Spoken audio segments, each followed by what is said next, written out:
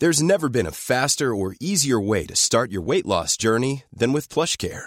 PlushCare accepts most insurance plans and gives you online access to board-certified physicians who can prescribe FDA-approved weight loss medications like Wegovy and Zepbound for those who qualify.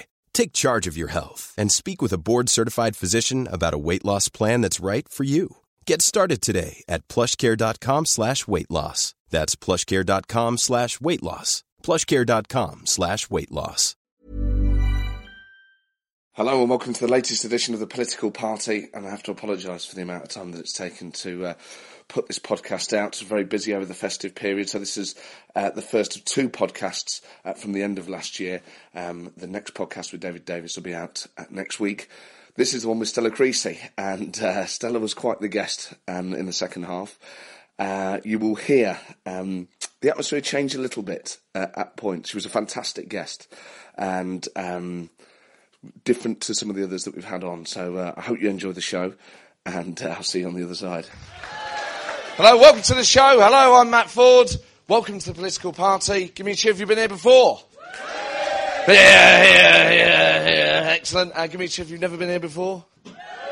Well, excellent. About half and half. Marvellous stuff. Well, welcome one and all. I'm surprised, to be honest, that any of you made it out after Russell Brand basically said that politics wasn't worth bothering with anymore. If you haven't seen it, he did an interview on Newsnight where he said that voting has never changed anything, that all politics is rubbish, basically, and that all politicians are only there to serve corporations, right, which is a sort of really quite dreadful argument, and one that's totally ignorant as far as I'm concerned. But the problem is with Russell Brand is because of the way he speaks, because he just bombards people with language. People think, I didn't get a word of that, but he must be right.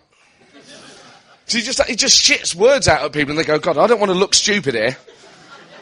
So, yeah. The problem is with him, he overcomplicates everything. You can't have a normal conversation with someone like Russell Brand. It's all bullshit. He can't talk normally. Imagine having a conversation with him about anything. I engorge myself in a cacophony of delectables. You've had a pie, mate. You've had a pie now, chill out and have a good nap like everyone else who has a good pie. And he's sort of this idea that sort of, politics is boring. The point is, right, I find politics fascinating, and I hope that most of you do as well. But the day-to-day stuff of politics necessarily is not exciting. It's important. There are things that need sorting out, laws that need to be passed even at a local level, decisions have to be made, often in long, drawn-out committees, and that is not going to be fireworks. And if Russell Brand ever got involved in local politics, he would make it absolute hell.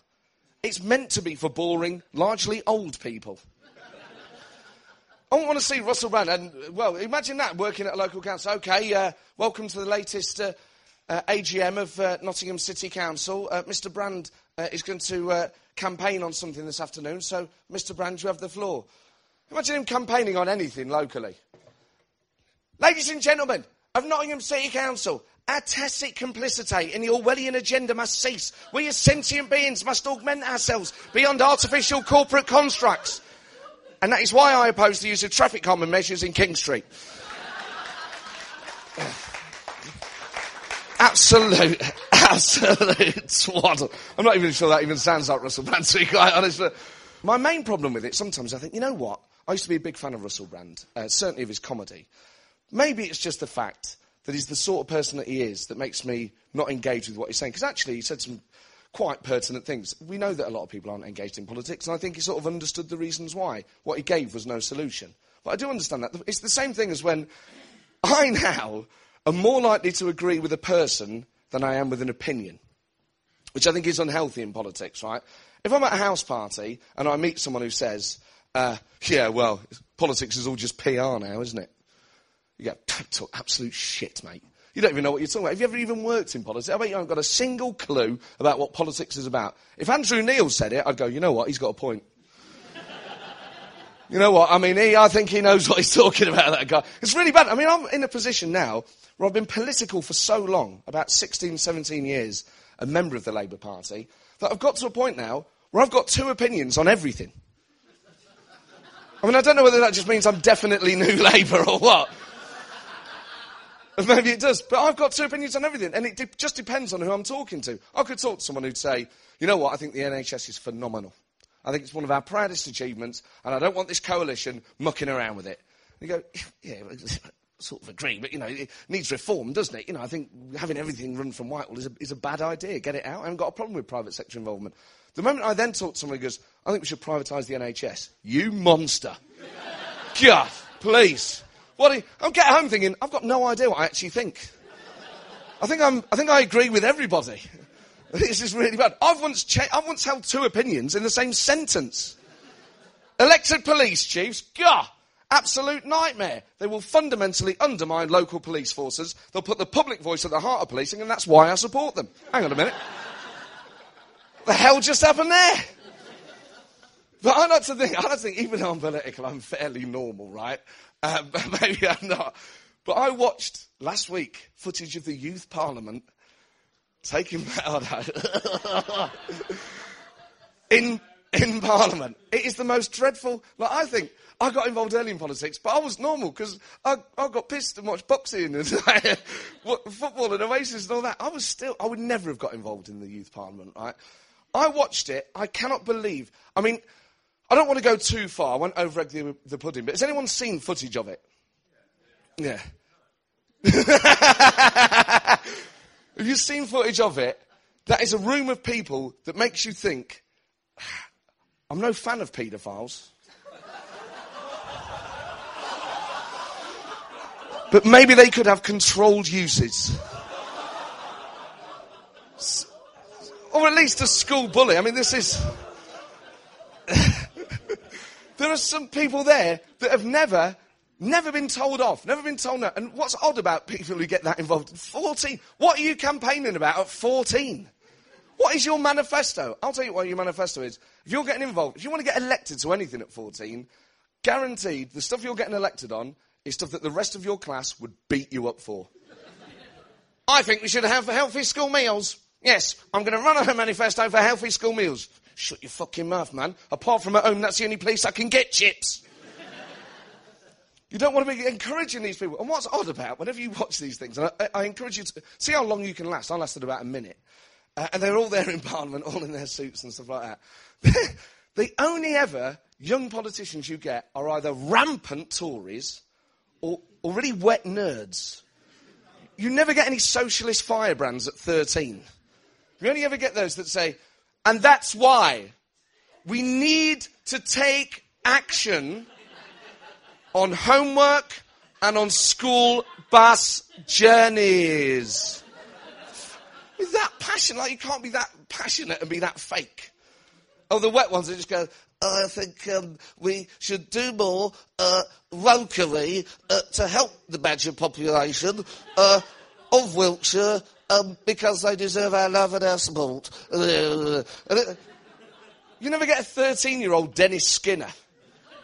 There's not a single person in that youth parliament that's going to... Imagine a 12-year-old going, I'll tell you another thing about the teachers and the aristocracy and the hierarchy that run this place.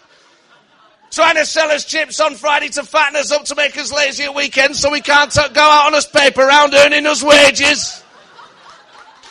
Never happens. Maybe it should. Oh, my God. Talking of people who get themselves into too much trouble, this month there have been two key individuals.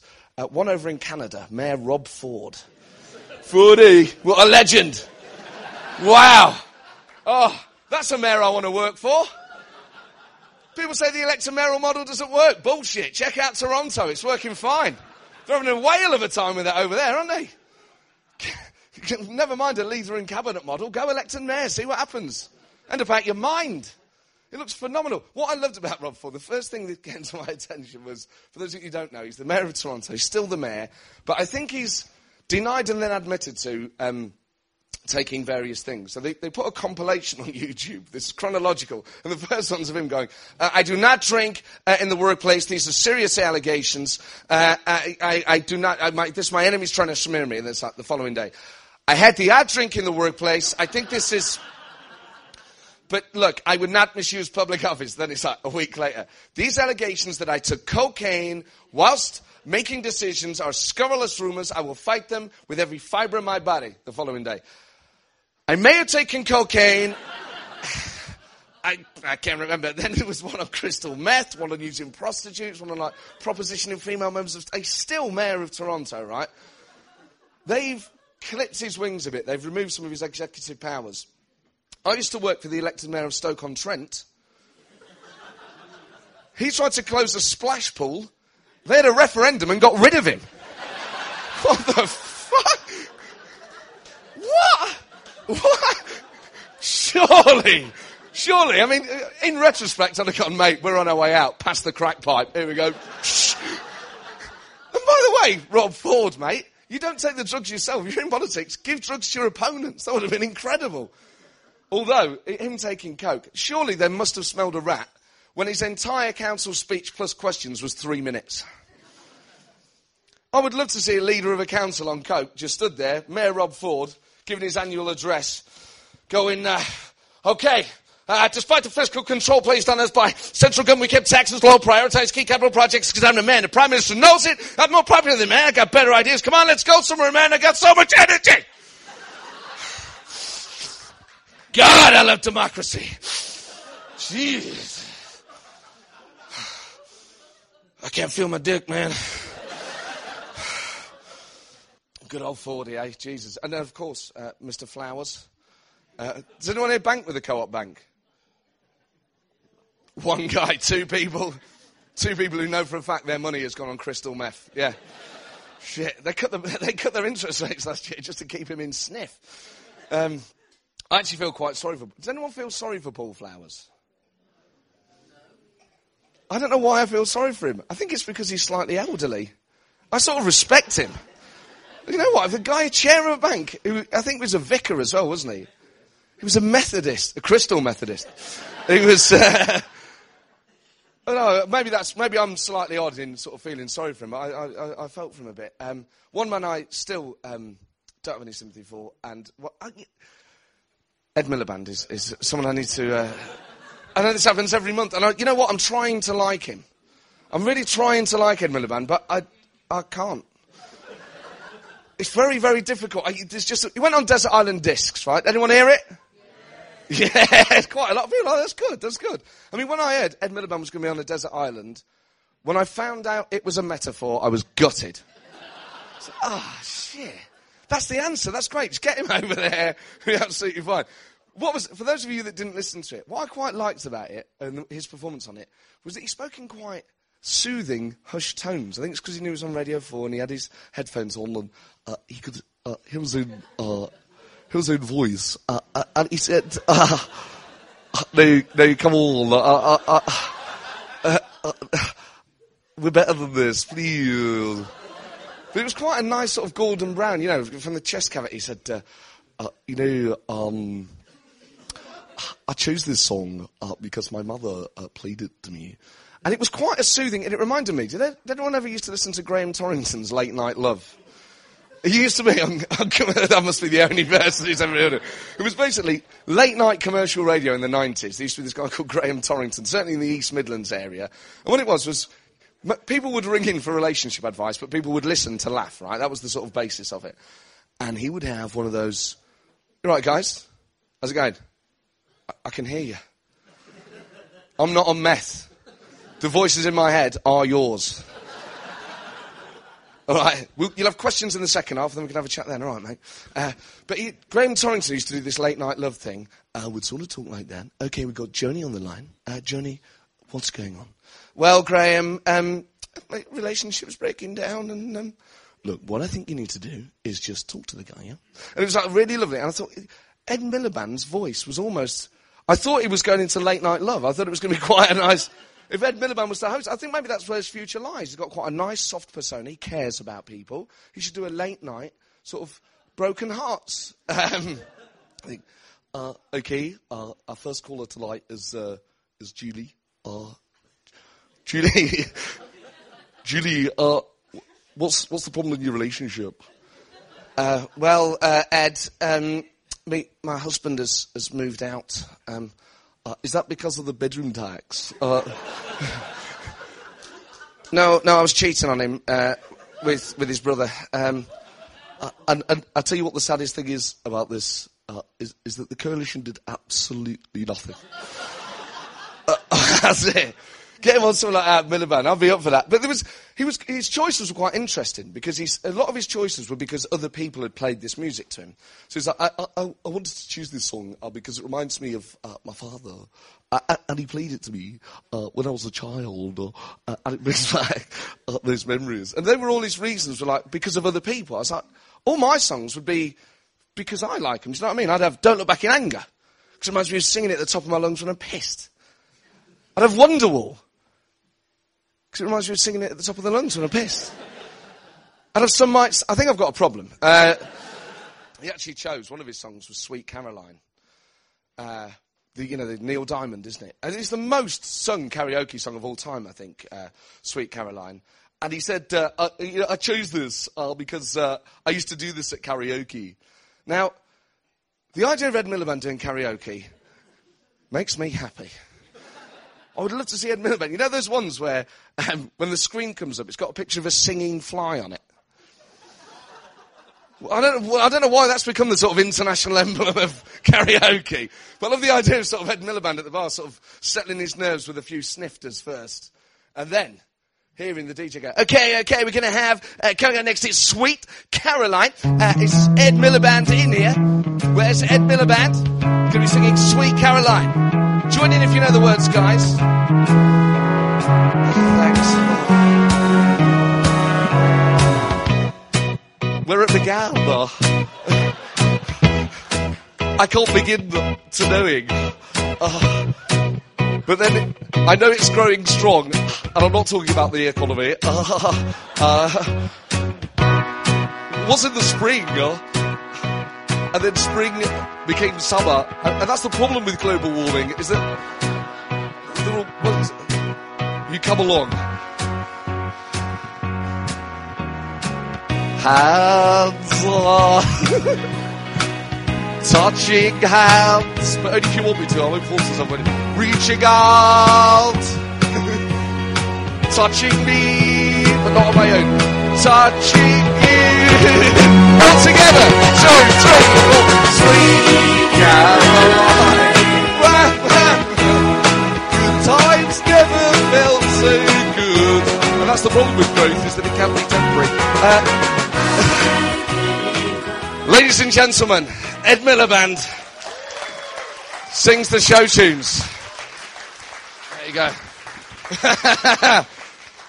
I've had the best week practicing that. There we go. Well, ladies and gentlemen, in the second half, we will have Stella Creasy joining us on stage for an hour or so of questions. As always, if you do have a question, indicate clearly. I'll try and get around as many people as possible. Stella's probably the youngest guest we've had so far, and the newest MP as well. So she'll give us a unique perspective on what life is like in Ed Miliband's Labour Party, and what it's like to be a young MP in Parliament and all the rest of it. So thanks for coming down. For the time being, I've been Matt Ford. Thank you very much. See you in a bit. Bye.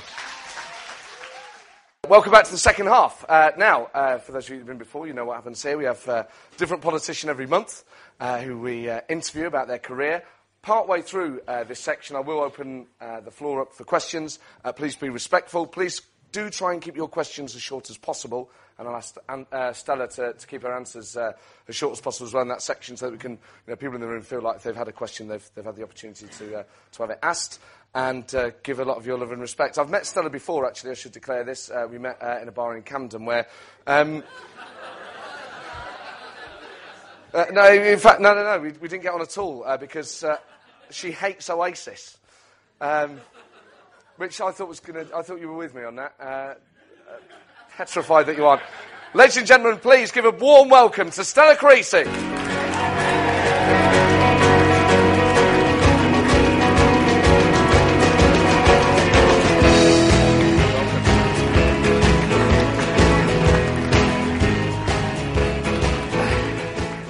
Stella, welcome to the show. I can't believe you're playing Coldplay in tracksuits when I come on. That was She's Electric by Oasis, on the most important rock and roll album that was ever released. This isn't meant to be the funny bit. At you, not with you. At you, not with you. Stella, well, what a time to have you here. You're the sort of woman of the moment with what's gone on with the person of the moment, with what's gone on with payday lenders. You've forced not only your own party into position, but you've You can call me a woman, Matt. It's fine. I'm comfortable with that. So, I know I'm the first one I've had up on this stage for him. Let's see if I can make it not the last. No, oh, absolutely. No. Slight hint of regret there already. It's brilliant. Oh, no. I'm just trying to find a political way of saying I always welcome women without sounding like Are some of your best friends women? Yeah. Is that a binder? No, sorry. No. It's well, I've asked. See, the problem is I'm now in a situation where I can't say the right thing. Obviously, I've approached people from across the political spectrum, men and women, and not every politician wants to come and do the show. So I wasn't your first choice then? There were various first choices, and you were one of them. You're making me behave like Alan Partridge. I'm not. This is a. Haven't got a problem with women. As long as I don't speak too much. Just want to be clear, that was me doing an impression. That is not my opinion. You're the politician of the moment. You're the female of the moment. You're the woman, the female, the girl, the extra chromosome. Are you calling me a chimp? Christ, God no. Right. But the position on payday loans, obviously, where you force the government to accept there needs to be a cap on payday lenders, on what you would call legal loan sharks, is a massive success for you, isn't it? It's very rare you see backbenchers have an influence on government policy, particularly when they're in the opposition. Why do you think you've been able to be more successful than other politicians in this area? What, in turning George Osborne into a Marxist?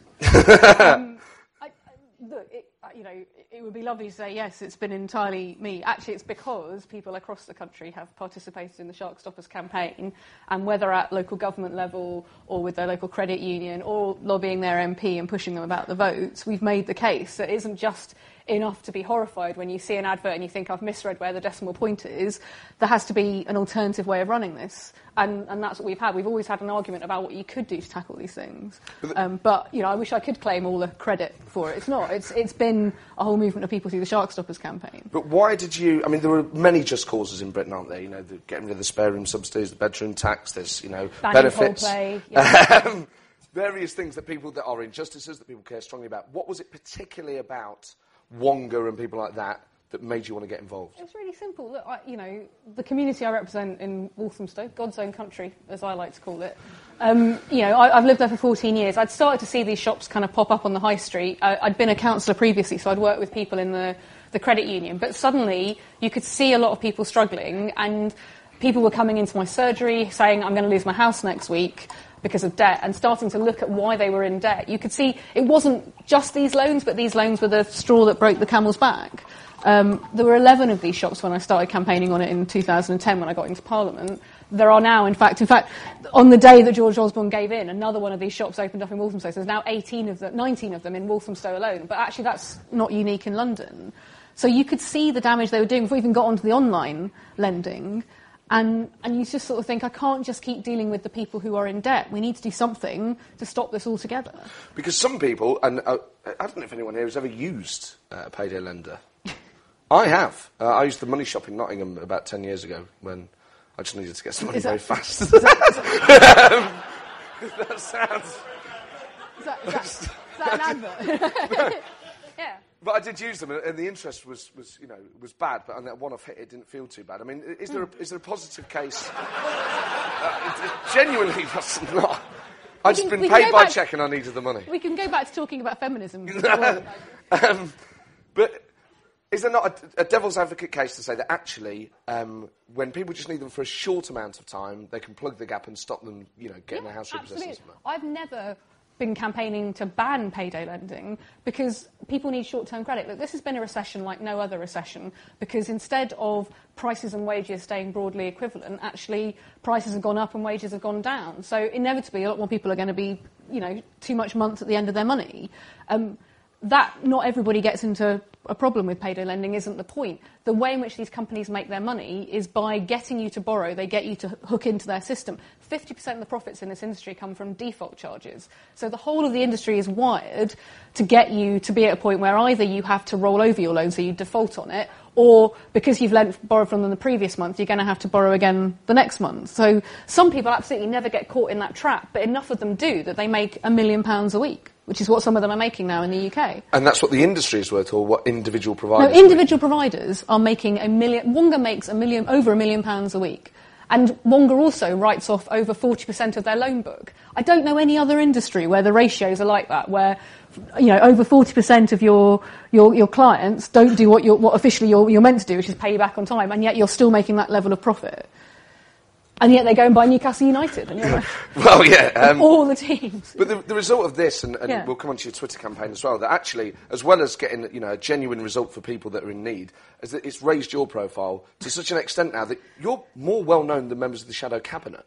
Well, to the extent that Wonga started trolling me. So, Did they, what, they give you abuse on Twitter? Yeah, no, Wonga were found to be trolling me, which was quite funny in a way, because it was like a kind of mix of all these things. They found a member of Wonga staff who was actually sending me messages, calling me mad, deluded, trying to seek public profile, bonkers, all this sort of stuff, and posting it on all these different And a whole lot of inaccurate websites. Stuff as well. I know.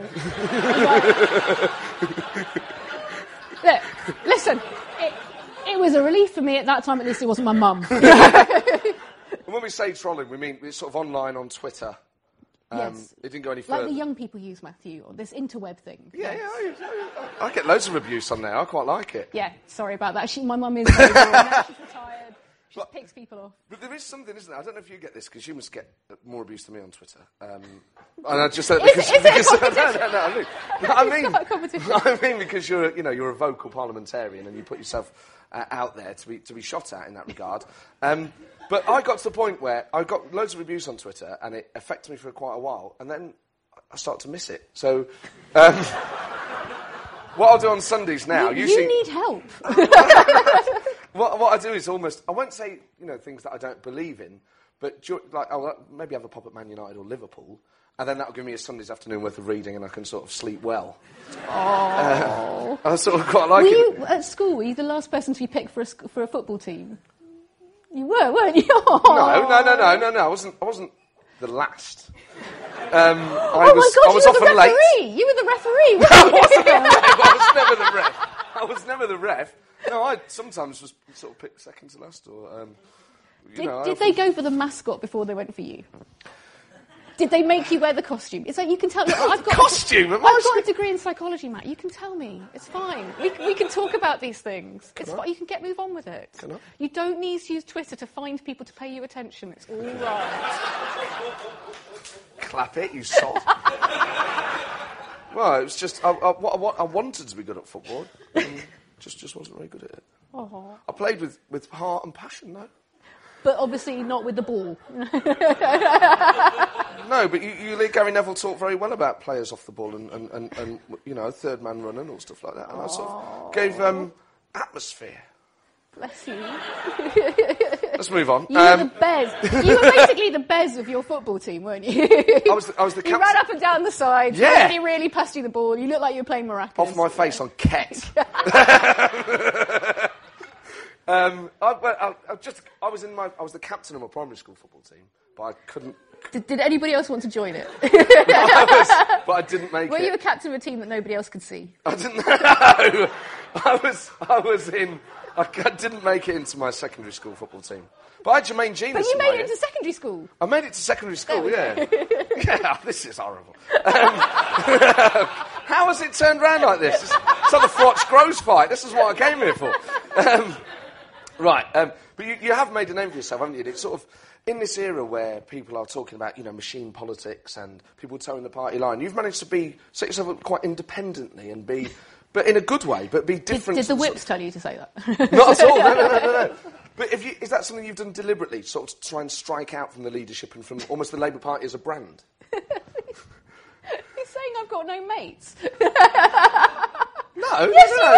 What I'm saying is, after the sort of Blair Brown era where the party was clannish, it feels that you don't easily fit into either one of those labels. You get elected, and you've spent however long on a campaign, and the day of the election is, I mean, it's surreal, because by that point you haven't eaten properly for 6 weeks, you're kind of like shaking hands with people manically going, yeah, fine, the ballot box now, you're just kind of like, and however you stand, and wherever people think you have a safe or a not safe seat, you know, so my count, Ian Duncan Smith was there, and Ian, at 7 o'clock in the morning when they started, was convinced he'd lost Chingford, and I'm standing there going like I've been to Chingford, you know, Norman Tebbit looks kind of wet compared to some of the people I've met in Chingford. You're not going to lose Ian, but you are absolutely adamant that you're not going to win, that, you know, you made your case, so you finally win, and they give you this envelope, and you're like, oh my God, what's in the envelope? And you open it, and it just says, go to Parliament on Monday. And you're like, that's it. That's the entire direction that you get to do this job. And everything else is kind of up to you to do as much or as little. So I didn't think I was doing anything particularly unusual, just because, like I say, you can't be part of a community like mine and just say to people, come the revolution, it'll all be different. Yeah, you're all, you know, you're all in debt, you're all about to lose your homes, your families are really struggling, your kids aren't getting those chances, but come the revolution, you know, it will all be different. So, you know, vote Labour. You've got to be like, you've got to be able to change things. And I just reject the idea that, I mean, I guess it is, look, it is quite arrogant, it's quite ideological to believe that the values that you stand for, the things that drive you to do this, whether you are in office or not, have power. So what you do is you fight for them and you champion them. It didn't occur to me that would be not what we were meant to do, partly because nobody gave me a job description. I mean, maybe I've been missing a whole load of committees that I should have been sat in for years, you know. But there are people who get elected to Parliament, aren't they, and then they immediately think, right, you know, I want to be leader of the party, I want to get in with particular groups. And it feels like you haven't done that. It feels like you haven't kept your head down. I spent my time sending David Willett's tweets of the Jaws theme tune. So. But is that something that you've... is that just something that's in your nature, or are you just not interested in that for the time being? And do you see yourself more as a sort of voice for Walthamstow than you do as a than you do as a member of Walthamstow? People in Walthamstow would kill me if they thought I was their voice. But are you more likely to toe the local line than the party line, for instance? I don't see the difference. I think you have to be. Maybe this is I was a chief whip on a local council as well, so I thought long and hard about what the whipping process was actually about, because at the time I just felt like I was kind of an agony aunt, or I was kind of the headmistress. So, you know, people would be rolled in to see me and I'd kind of go, well, I know what people are saying has happened here, but why don't you tell me why you think you're here? And people would tell you all sorts of stuff. It's quite good, actually. Yes, right. And the whole point about the whipping process is that politics isn't just about having an opinion. It's also about being able to work with people to try and find common ground to make things happen. So you have to have a process by which people have a debate, a discussion to work out what they will support and where they will go with things. And therefore, why political parties matter. Because it isn't about having just people with the loudest voices or the largest wallets define what happens. So you have to have a process where you can bring people together who share a set of values to make some decisions to move forward. If you don't agree with those decisions, you have to be honest and humble enough to recognise, I would love to think that all the people in Walthamstow voted for Stella. They didn't. They voted for Labour. So if I can't win the battle within my own party for an issue, I have to go back and reflect rather than going, right, that's it, they're all wrong. Now, you know, I'm not saying there will never be a point when you think, actually, I disagree so fundamentally, I don't agree with the decision we've got to. But I just think there's a hubris about believing you're the only person who has all the answers, and therefore it's a choice between the local and the party. Like, people in Walthamstow are very independent. They know their own minds. Believe me, they tell me on a regular basis. They'll shout random stuff at me. Like there's a pensioner group in my gym, and whenever I'm in the gym, they're like, "Oh, well, at least you bother to have a shower when you go on the telly." You know, it's like they're quite direct about what they think of you. And I have to respect the fact they didn't vote for me as an individual. They voted for a set of values, and have that conversation with them and then take that into Parliament and vice versa. Because otherwise it is just show business for ugly people and you drive yourself mad and boom, Nigel Farage. But in terms of, personal ambition, when I interviewed Matthew Parris before the summer, he said that every MP at some point will have thought they've gone into it because they want to be Prime Minister. I mean, do you want to be leader of the party in the future? You're tipped as a future Labour leader, or, in the papers. Yeah, and so was Robert Kilroy Silk, so... He did lead his own party in the end. It was Veritas. Party of one, yeah. Look, everybody asks you that. I think it would be insane not to be ambitious in this role. Not to be ambitious in life, actually, to think, how do I try and do the things I care about? How do I try and be part of it? But I am genuinely excited about being able to change things, and frustrated when we can't. And actually what this week is a bit of a kind of shot in the arm, that it is worth the patience, it is worth I call a lot of those committee meetings arm chewers, and I would willingly chew my own arm off if I could leave early. It is worth the discussion, the debate, can you push people to a certain point, can you make an argument, if you don't win that vote, we did 5 different votes on the pay debt. Now, each time the government voted against it, but every single time you could see the chink in their argument falling down. So, this week for me is a reminder that patience, which is not particularly a quality I've had great amounts of, is worth pursuing, and therefore to be part of that and to be able to take any different role to be part of that is amazing. It must be an odd feeling when you get someone like George Osborne and David Cameron to agree with you and to change effectively government policy. And even though you sort of dragged them there, do you then, what sort of line do you put out on this? Do you say, oh, well, they finally listened? Or do you say, well done, in the end they listened to local people? Take my lessons from that great Red, Alex Ferguson, who says that you never play for a draw. You look for what is the win. And the win isn't to get George Osborne and David Cameron to agree. The win is to get the right kind of consumer credit market. So for me, this week is a big leap forward, but there's still quite a lot of stuff to go. And if they think that they fixed it by going on the Today programme, they've got another thing coming. What are your relationships like? You'd love that, because when I first got into this issue, I first went to see the minister, and I'll say, because it was Ed Davey, and bless him, he has now forgiven me for this, but I went to see him, and he was like, oh, brilliant, you found an issue, have you? That's really good, well done you. And have you put out a press release in your local community about this payday lending thing? Well, well done you. And I was like, sorry, what? No, there's an issue here, and what are you going to do about it? And I think there was an expectation that if you got involved in an issue as an MP, it was because you were looking for a press release and you were looking to kind of have a moment where you'd met the minister and you could say to people, I met the minister, but that's kind of it. I'm sure you've done your shows about the kind of, fine, done. And I got to the point where I was so persistent with Ed Davies' office, including FOIing his private office to see what he was talking to people about, where it was, Stella Creasy is definitely off my Christmas card list, was on one of the emails. And I think it might have been from him to a member of his primary staff. I don't know that for sure. And I sort of thought that's quite a good test to set yourself in opposition, is can you get the government to the point where they are just like, OK, we're just going to give in because it's just easier, because then she'll go away. Ed, people familiar with Ed Davey, he's the climate change secretary now, isn't he? He is now, right? Yeah. He's got the expression of a man who permanently thinks he's lost his wallet. Constantly was either worried or confused. That's what I worry about. But he seems like a fairly... in terms of dealing with then... we'll come on to Labour in a second, but in terms of dealing with opposition MPs, what's the culture like at Parliament now? Because obviously you were only elected 3 years ago. People used to talk about it being an old boys' club, and, people from different parties would get on very well. Do you have friends on the Conservative and Liberal benches? Of course you do. There's plenty of people in the Labour movement I don't particularly like. You have people, partly because you're on committees together, partly because actually being an MP is quite a solitary life, because you're all interested in different things, and therefore...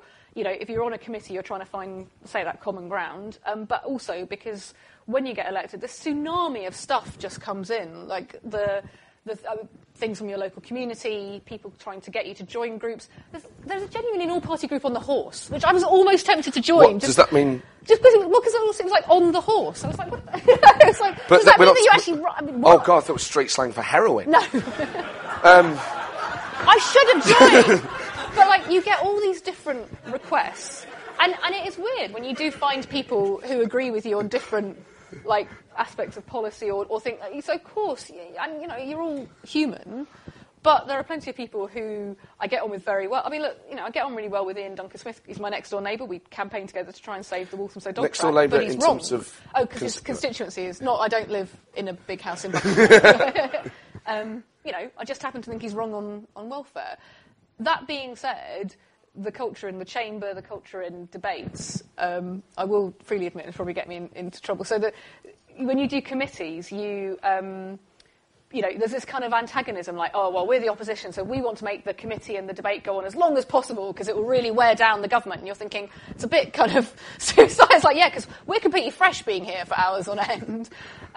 But also you see that the government whips are trying not to get their MPs to speak. Because they want to get through the legislation, because they just want to pass it, because they know they've got the numbers, so they're trying to get through it. So at last one of the committees I was on, I constructed a kind of bingo board for if you could get different people on the government side, you got different points to speak. so it was There's a guy called Alex Shelburne. He's really easy to get up and speak, you know. So you got 5 points for him. It was like, you know, a government whip, 10 points. That Lib Dem at the back, no one knows the name of, 50 points. You know? And we were kind of allocating points to get ourselves through. But we were completely, of course, focused on the piece of legislation and giving it proper scrutiny at the same time. You know, you've got to have some fun in your life to get through what is essentially Hogwarts gone wrong, and the way in which we try and make legislation in this country, because it isn't like the contrast to me between local government, where you would go and do scrutiny on a proposal, where actually genuinely things would change, whereas you know you do these committees. The first committee bill I did was the education bill. I turned up with all these ideas, and literally it was like computer says no, everything. And your ambition is to get the minister to say something on the record, which is, it doesn't feel as strong as, no, actually I want to change the policy. So you do end up trying to find ways to entertain yourself, I will admit. Has anyone approached you? Because government bingo is probably not one to be recommended, and I do apologise. Has anyone approached you? Because obviously you're seen as a rising star, and the election is only sort of 18 months away, and people are starting very much to... we were all the future once, weren't we, Matt? I never was. So it's a feeling I'm entirely comfortable with. Are we back to the football team? Are we back to that moment when the PE teacher shouted, "Look, somebody take him"? I was good at right back. I was physical. I wasn't good at playing football, but I was good at stopping those that thought they could. You did realise it was football, not rugby, didn't you? Oh, I'm not into that business. Really? With the big stripy shirt and the open collar thing, you're not into rugby? Yeah, because football fans can wear shirts. Yeah, I was good at football, but not good enough. Now how have we got back onto that again? But I just wondered if anyone has sort of, people start to coalesce maybe at this time of year, don't they? After we've had the penultimate party conference for Is that a nice way of saying they have Christmas parties and... Well, no, if people sort of approached you and said, "Stella, if you stand for the leadership after the election, I'll vote for you," or anything like that. Is that starting to happen yet? Yeah, we've been in Parliament for 3 years. It is... I feel like I'm just beginning to have a vague sense of the week and what might come up. But, invariably what my mum would call the Monty Python foot of something, whether it is a big crisis at your local hospital. This week, Thames Water burst 3 pipes in Walthamstow, so hundreds of people were left without water. And these things just suddenly happen. And just when you think you've got your week sorted and you know how you're going to get your work done, the Monty Python foot comes along. Like, learning to deal with that, let alone learning to deal with how you make parliamentary process happen, how you can actually write policy, is a huge thing. Like, after 3 years, I just begin to feel like I can sort of see above the water, but every so often you feel like you're being dragged down because, like I say, something comes up that you didn't expect. And in terms of the sort of health of the Labour Party now, I was down in Brighton at the Labour Party conference in September. I didn't have a very good time. I just wonder if... No, I enjoyed myself outside of the conference centre, but it was sort of in there was where I was, troubled. But I just... Now, Matt, let's explore that. Okay. When you say troubled... Yeah. I was a good right-back. I could play football. Nobody would play with you, is what you're saying? Well, no, I had plenty of people to play with me at conference. That was the problem. I had to play too much to sort of numb the pain of Ed Miliband and Ed Balls and all that sort of business. And I just wonder as... So you were playing with yourself to numb the pain? No. I was drinking with friends. I've heard of some excuses, but really... I had a whale of a time. Why am I falling into this trap? I had a few beers. And that was that. I don't know what you've heard. So that thing that was written on the loo wall then, that was actually accurate? I never believe anything I write on those. I mean, but looking at the health of the party and Ed Miliband, I think it's fair to say that he had a good conference, that people thought he'd got through it, and actually, for him, he'd had a good speech. Were you in... But that's the... I feel that that's the context, is that people say, for Ed Miliband, it was all right. No one was saying, wow, put that in a book now, because in 50 years' time, people are going to study that speech, like they would, any of Blair's. I just...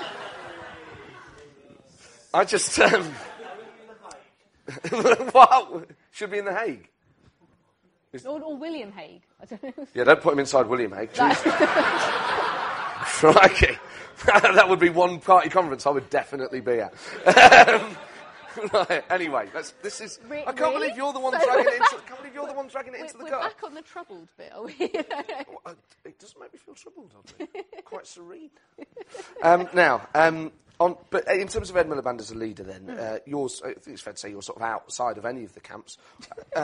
You're trying to say that I've got no mates when you're the person who got picked last for the football team. I wasn't picked last. I've made this clear. Right, second to last. Just say the person to who the had to cut the honourable oranges and the other person who had to be the mascot. Say to the honourable lady, I refer her to the statement I made earlier about my footballing career. There is no denial there, is there? And unlike her, a millionaire party. Answer the question. I'm comfortable playing on the right. Yeah. Right, now, where were we? Yes, Ed, you're doing very well at avoiding Ed Miliband questions. Ed Miliband, I mean, was he your choice as leader? No, look, I voted for David Miliband, but...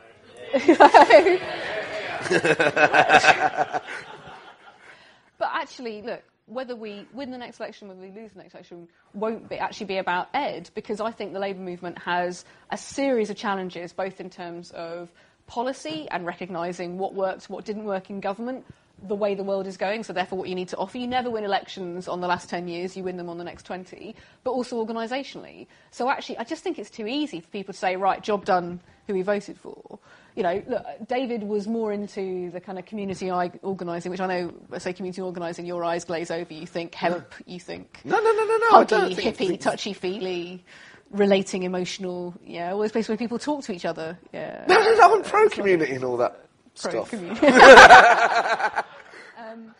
that was what, and for me, look, the Labour movement is quite masochistic in how it works. There aren't many other organisations, social organisations, that you will turn up on a Sunday and say, hi, I'm a volunteer, I've come to help, and someone will say, well, really, we were out Saturday as well, It's like... And I go around the country doing this thing called the Guilty Secrets Workshop with kind of members of the party doing talking about, what are our guilty secrets about being part of this organisation? Number one, who deletes all the emails without reading them? It's like, hands up. Who dreads the meetings? Who's binned the leaflets? Who would pay not to go to the fundraisers? and invariably somebody goes, is there a direct debit? It's like... And so, for me, what clinched it with David was that David kind of got, as much as we can have the right ideas, if we don't have a new way of organising, we won't connect with people, because the vast majority of people in this country, they don't think they like politics. They do because they like ideas, they like change, they've all got opinions, but what we would call politics and political parties isn't connecting or engaging with people. So, for me, the choice for David was about that challenge. Now, actually, Ed has picked up the baton on that, about saying we can't just put 101 leaflets through people's doors and go, job done, they're definitely going to vote for us because it's a war of attrition. If all of the ways that we traditionally campaign worked, frankly, there'd be a lot more Jehovah's Witnesses in this country, because that kind of turning up on someone's doorstep and going, hi, I'm here to talk to you about something you probably don't want to speak about, isn't really working anymore. So we do have to find different ways to connect with people. I totally agree with that, but equally, as well as that, I think you need leaders. I bet you talk to the Jehovah's Witnesses, though, don't you? Well, because it's like contact, isn't it? It's like someone on your doorstep coming to see you, making a point. You probably tell them your name. Yes, I'm Matt. Yes, I do want to talk. Yes, No, I don't. I always take the leaflet, and I'm always very courteous to them, because then they'll come back. Yeah. No. And then that's somebody else. That's a whole other day. Well, no, I came from... I'm very busy at the moment. I think you should just be nice to people. Yes, of course. So Jehovah's Witnesses get a better time at my house than, Do you invite them in? You have a cup of tea? Well, look, my Jehovah's Witness is the Domino's guy. He turns up on my doorstep with something we'll talk to him about in 5 minutes after I've eaten it, and that's a sort of outreach service of itself, isn't it? But I think, as well as having... so you basically have Meals on Wheels? That's a really good point, actually, yeah, I guess I do. But then anyone who orders delivery, like curry... I never thought of it like that. Does anybody here tend to engage? Because I'm just thinking, brilliant, the food's here. We want to eat it because there's people around. Yeah, does anybody else here start long conversations with the delivery guy? Not long ones. You're the reason why. You're the reason why we all have to wait 45 minutes, aren't you? No. Because you're holding up the delivery. He's got our box going cold because you're going, please don't leave me, please don't leave me. Well, the problem is, if you don't talk to them, you don't see what's in the full order, and then they drive off with your spicy jalapeno bites, which happened 2 weeks ago. I ordered a garlic bread that didn't turn up from Sweet Masala in N17. Still haven't had a refund for that. So you've basically justified in your head making friends with the delivery guy. It's in your self-interest to befriend these people because then you get discounts. And to hold them in their house. Don't think they have, like, your address? They have your address, don't they, in the office? It's like, right, we'll draw lots. Who's got to go and deliver to Matt Ford? Yeah, but I have to order it first. They don't just come round. Hello, mate, we thought you'd be peckish because it's 3 PM. Here's a lamb madras. I mean, they'd be right. But back to the question, please. Sorry. Yeah. But as it's well really as having, fun. Look, you're just like... But as well as having sort of community, community organisers and all that business, don't you also need leaders that inspire on a grand scale? In this era where people are so busy that they probably won't answer the door or read the leaflet, the next sort of best thing, and a good thing in politics anyway, is to have a leader that can inspire people at a mass level. Do you think Ed Miliband is that sort of leader? Yeah, look, he's got a profile, he's got people engaging with what he does, but you've also got to remember, I mean, there's something like 80 super marginals, where actually you're talking about a couple of hundred votes, maybe 1,000, 2,000 in it. So actually, the local campaign that you run, who we pick locally, I mean, the pressure is on much more in terms of local leadership, just because it is going to come down to, the idea that it's all going to be won at a national level, especially when people are disengaging from formal national politics. Like, I think they'll watch the leader debates if they have them, but actually, we all thought last time, wow, it was such a great moment for Nick Clegg. That didn't translate. So I just... There's a note of caution for me, not just because I think it would, it'd be lovely to be able to go, right, job done, it's all up to Ed Miliband whether we win or lose anywhere, but also because just the numbers, the politics of it, actually, for a lot of our candidates, I mean, I feel for them because it is a huge amount of pressure, because it really will come down. I mean, if you lose by 10,000, that is something. If you lose by 200, Recount. Well, you're looking at the person. You're looking at the person who said, "I tell you what, the volunteers need some pizzas. Oh, we've got to wait 45 minutes for them to turn up, but we'll feed our volunteers," and thinking that's 200 votes they could have got out while they were waiting for the pizza guy that Matt Ford was keeping waiting, talking to. It's that kind of. I'll take your point. Yeah. But I mean, I remember at Nottingham City Council, I was the sort of agent or whatever. I was the designated representative of the Labour Party, and all these different counts were going on, and councillors come up to going, I was ahead before, now I'm 30 behind, what do I do? I was like, if you're behind, always ask for a recount. No matter how much, just go recount. And just keep them going until they will invent votes and you get elected. That is democracy in action, as far as I'm... Keep asking for a recount. In fact, one guy, You are like you're the Arsene Wenger of the kind of just like keep asking for the referee. Just keep asking. 100%, absolutely. I remember one guy. I mean, usually, when I worked for the party, usually candidates would complain that they weren't getting enough help. And I'd be working in the regional office, and people were saying, "I'm not getting enough leaflets. How are you supposed to run a campaign?" And there are other people that you have to beg to stand. You call them paper candidates in the industry, because you don't want to, in a city like Nottingham, have a situation where Labour can't field a candidate, even if it's in an unwinnable ward. You need to be seen to be have a presence everywhere. And I convinced this guy, I said, "Look, mate, you're a paper candidate. Don't worry about it. Just put your name down so that Labour people can vote, and then come the election, they can vote for the local MP." And usually, the day after the election, I'd get phone calls of people going, "I didn't get elected because of you. I hope you're proud. I put 4 years work in. I got nothing." The phone rang. This guy went, "I want to talk to Matt Ford." I said, "Speak." And he went, "You told me I won't get fucking elected." Legend. My kind of guy. That was the Domino's guy. Ruined his life. But, I mean, talking of the leaders' debates, do you think Nigel Farage should be allowed to take part in them? No, because I think it has to be about national... I mean, if it's about the national leadership position, and, it has to be about who could credibly be a national leader. And as much as Nigel Farage thinks he can, the numbers aren't there. Because, I mean, frankly, Natalie Bennett would probably have more sway to be able to argue that she could be up there. So I think... Both of them, maybe. They could tag team it, because they're so similar. I think, you could put them... See, I find him really entertaining, Nigel Farage, and I would like him on there just to sort of shake it up a bit. Do you think? Because they're all going to be so... The leaders' debates last time was so mechanical. It was, I can't believe it was robotic. It was worse than watching Promises. You like... It's like on Vic and Bob. You like that guy... Was it Andros, the random guy who just suddenly appears? And they're riffing off and then he just turns Angelos. up. Angelos, yeah. It's like, get Farage you just think Nigel Farage is the Angelos of the debates. Imagine having the debates then going, Nigel, what do you think? I'll tell you what, I think it's the biggest sort of codswallop. This will continue to sell the country down the river, and if we carry on, frankly, we'll all be speaking German. Bosh. You tell him, nice. Get out there, mate. I mean, I would not vote for him, but it would make... that people would actually watch them, which would be a step forward for politics, perhaps. But I think I agree with you. But there are other ways that, you know, if you want to go down that path, you could take lessons from gladiators or something. I mean, we could just shake it up a bit, rather than just bringing in Nigel Farage as this kind of, like, random attack dog. Get Fashion You and Ulrika Johnson back together. Just be... I think the one thing the debates didn't have last year was someone going, "Awooga!" at the end of it. I'd love to see Gordon Brown go up a travelator as well. Jesus. That would be incredible. It'd be like, It's a Knockout and Gladiators all in one. It's that time of the year. Your vacation is coming up. You can already hear the beach waves, feel the warm breeze, relax, and think about work. You really, really want it all to work out while you're away. Monday.com gives you and the team that peace of mind. When all work is on one platform and everyone's in sync, things just flow.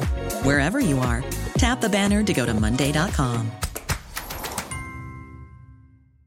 Many of us have those stubborn pounds that seem impossible to lose, no matter how good we eat or how hard we work out. My solution is PlushCare. PlushCare is a leading telehealth provider with doctors who are there for you day and night to partner with you in your weight loss journey. They can prescribe FDA-approved weight loss medications like Wegovy and Zepbound for those who qualify. Plus, they accept most insurance plans. To get started, visit plushcare.com/weightloss. That's plushcare.com/weightloss. But in terms of debates, you know, at a local level, when you're standing for Parliament, you have to have these debates at the hustings. So you're sort of, you know, every politician's well versed in them. Do you look forward to those sort of things? Do you enjoy them on the night? Well, I've only done it like one time round, and I mean, we were a target seat for the Liberal Democrats, and they ran in the way that, you know, a classically kind of vicious, nasty, personal campaign. So actually, by the time it kind of got to be able to be in a room with this man who'd done things like, I mean, you know, there's a large Muslim community in Walthamstow. He went around telling everybody that I was Jewish. Which was, you know, for my mum was a surprise, and she went around saying it's going to make Christmas really awkward. And then he told people that I was offering people kind of peerages as well, which is quite good, because my mum went around saying, "Well, I'm first in line," you know. She was like, but so by the time it got to the debates, you know, it was a bit kind of. However, you're thinking this is about policy, this is about the community. You are thinking, I want to kill this man, and, you know, wanting to say. Oh, and actually, you know, he then made a series of outrageous claims in that debate, and actually because he was there, I was able to take him down. And, you know, it was a source of satisfaction to me that one of the kind of community elders went up to him afterwards and said, "Perhaps local government is more your thing, Barrett," you know. But that was difficult for me because, as I say, it got very personal, and to be honest, I'd never really experienced that. How do you keep your cool there? I think that's something that I really admire about politicians. I think even people who are cynical about politics do admire. It's just the thick skin required to deal with. I stab my nails into my hand a lot. If you see me doing that, I'm doing the it kind just of... looks like you've got circulation problems. Yeah, you know. Look, it is, and that's the thing, like, partly, you know, we're all human. And as I go back to my point about you don't stand as yourself, you stand to try and represent a particular political movement. And the idea that you will be some kind of saint, that you won't be somebody who gets frustrated or annoyed or who swears occasionally, you know, who's just generally as a human being. I mean, I get on because I do a lot of tweeting, and I get people saying, "Oh, I follow you and you're a politician and you're talking about the X Factor." And it's like, well, that's because I do offline as well, mate. You know, it's like, that's just who I am. I think the worst thing is if you're not authentic, if you're not who you are. Like, I'm not, you know, someone said to me, had I focus grouped my music opinions? I was just like, that was you, wasn't it? No, it wasn't. Like, It absolutely was not. And just the weirdness of that kind of question. Because you get asked these really weird questions, or people have these really weird presumptions about politicians. And, you know, that speaks to the big disconnect, because because we all think anybody interested in politics, anybody interested in changing the world must be a bit odd, and there's something quite sad about that. I'm not saying I'm a normal human being. It isn't a normal job, but nobody's normal. Everybody has their quirks. It's just the point is some people are better at hiding them than others. But you've led a campaign as well on Twitter trolls, and it's something that's made the front page of the Evening Standard many times, and many national newspapers as well, about people getting abuse on Twitter, particularly women getting abuse on Twitter. A lot of politicians feel like, I think, and this is where I really feel for politicians, feel like, oh, well, I just have to take it. And you haven't taken that point of view. Yeah, no. When you get that abuse, I mean, does it genuinely hurt, or have you developed such a thick skin now that nothing can harm you? It is very different. Look, the stuff that happened to me over the summer was people sending rape threats and death threats and bomb threats. Like, that's illegal offline. You don't, I mean, the frustration is people thinking it's somehow not serious because it's online. I would like to think I'm relatively robust offline and online too, so I'll take a lot of banter, I'll take a lot of people being quite rude and abusive. I send a lot of people kitten pictures, because for me it's like, if you feel that minded that you take to Twitter and you're sending people those kind of messages, you really need to chill out. And the thing that chills me out is like cute fluffy kittens. So it's like, here you go, have a kitten picture. I tell people I'm not going to play anymore if they hit that line. This is all news to you, isn't it? You're like, is anybody attention? No. No, when I get abuse, I either retweet it or just say to them, hope you're having a great day, mate. And either people will immediately apologise and go, I'm really sorry, or they'll go, what do you mean having a great day? I'll just say, well, I presume you're not happy at the moment. Chill out. Let me tell you about my childhood. There was this football team, and no one really joined me, and it's fine, I'm totally over it now, because I've got Twitter, it's making me friends. No, but I quite like it. There's a guy who... It's when people just react so angrily to... Like, if I put a political opinion out there, I expect a certain amount of anger. Opinion on anything, you expect a certain amount of ire. But I think I said something like, just got back from White Hart Lane. Oasis are the greatest band in the world, and some female MP just kept trolling. I just said something like, atmosphere at White Hart Lane wasn't as good as I thought it'd be. And some guy in capital letters put, I'm going to find you and fight you, you prick. I thought, if he does, I'll, sort of the feet of, the modern era. That's sort of good for him if he wants to fun.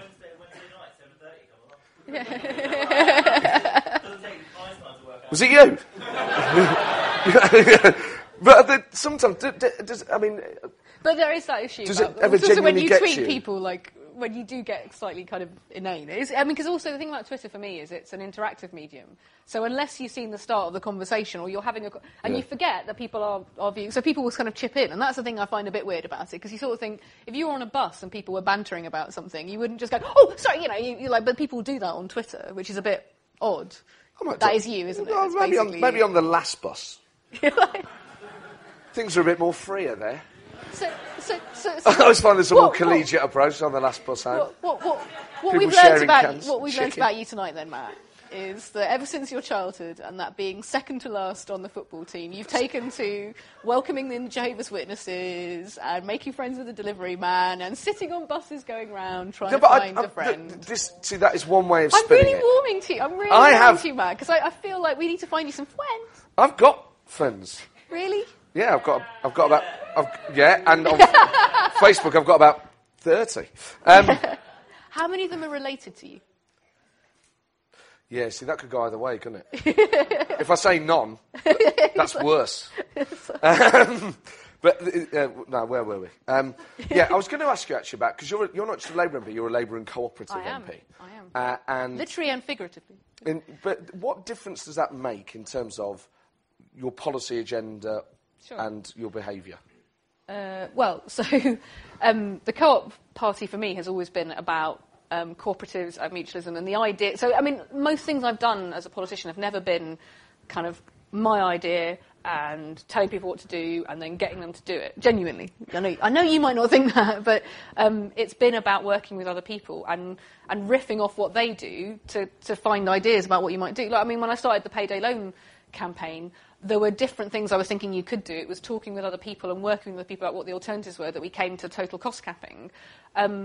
Co-op principles for me are about how that process happens, and where actually if you say that everybody has a contribution to make, one of the things that makes me saddest about politics is if we turn it into the idea that 650 people have all the answers or everybody in town hall has all the answers, you miss out on all the things that other people could do.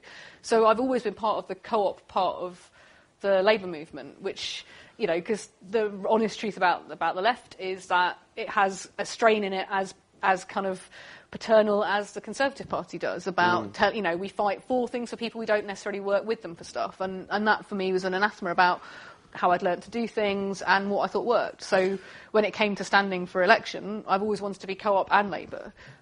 Difficult time right now to do it because absolutely, Reverend Flowers. I never met the guy, but I mean, it's like... Well, you've just... I feel like I've missed out. I mean, some of these meetings must have really been quite something. But that, one person doesn't reflect a philosophy. And the point about co-ops is it's a philosophy about starting from the principle that everybody has a contribution to make rather than, right, we just find the right 5 people and that's job done. But in terms of Reverend Flowers, which I was going to come on to, and ask if you'd met him and if you had, did you inhale? But I wonder if... Do you think I go and sniff people, Matt? No, it's the famous Clinton thing. Yeah, I know. I know. I know that. But in terms of Flowers... if you snip them, you get hay fever. But if you I know why you're laughing. You paid money to see him. in terms of Reverend Flowers, he's created a problem, hasn't he, for the Co-op Bank? He's created a problem for the Co-op movement in that, the Co-op movement really is quite a sort of cuddly, positive force in Britain, but now it's sort of mired in controversy. Is that a problem? Do you think that will last, or is this a passing storm? Look, absolutely. It's a real challenge for all of us who passionately believe that mutualism and cooperatives have got to be part of the future way that we run this country, that people are looking at that as indicative of what happens when you have mutual ways of working. I don't think it is. I think it's right that there's an investigation. And it is interesting to me that, 3 years ago, David Cameron couldn't wax more lyrical about how wonderful cooperatives were, that Jesse Norman set up the Conservative Co-op group. As soon as this happens, they suddenly deny they were ever involved in it, they ever thought it was any good, because they don't get it. Because it's not about a model, it's about a mindset. It's not about saying, oh, well, what we'll do is we'll give everyone a dividend. It's what that dividend represents, which isn't just what you get out of it, but what you put into it. So we have to rehabilitate, absolutely, what co-ops mean. I take the challenge on, but the idea that one person is going to break it, look... Fred Goodwin was also an example of banking gone wrong. We have to make banking work, we have to make cooperatives work. It's too important to the people whose lives will flourish or wither as a result of co-ops if we don't get it right. But what about the political problem for the Labour Party? And it's fallen specifically to Ed Balls because of the £50,000 donation he took while Flowers was still in charge. And the connection that the government are making, obviously, that the public are making between the two, that there's a sense that this is a bank that was run by someone who was reckless, was out of control. And actually, I have to say I feel a certain amount of sympathy for him, because I don't think it looks like he's leading a very happy life at the moment. But nevertheless, in politics, these things matter to people. Sure. I mean, will this be a political problem for the Labour Party come the election, do you think?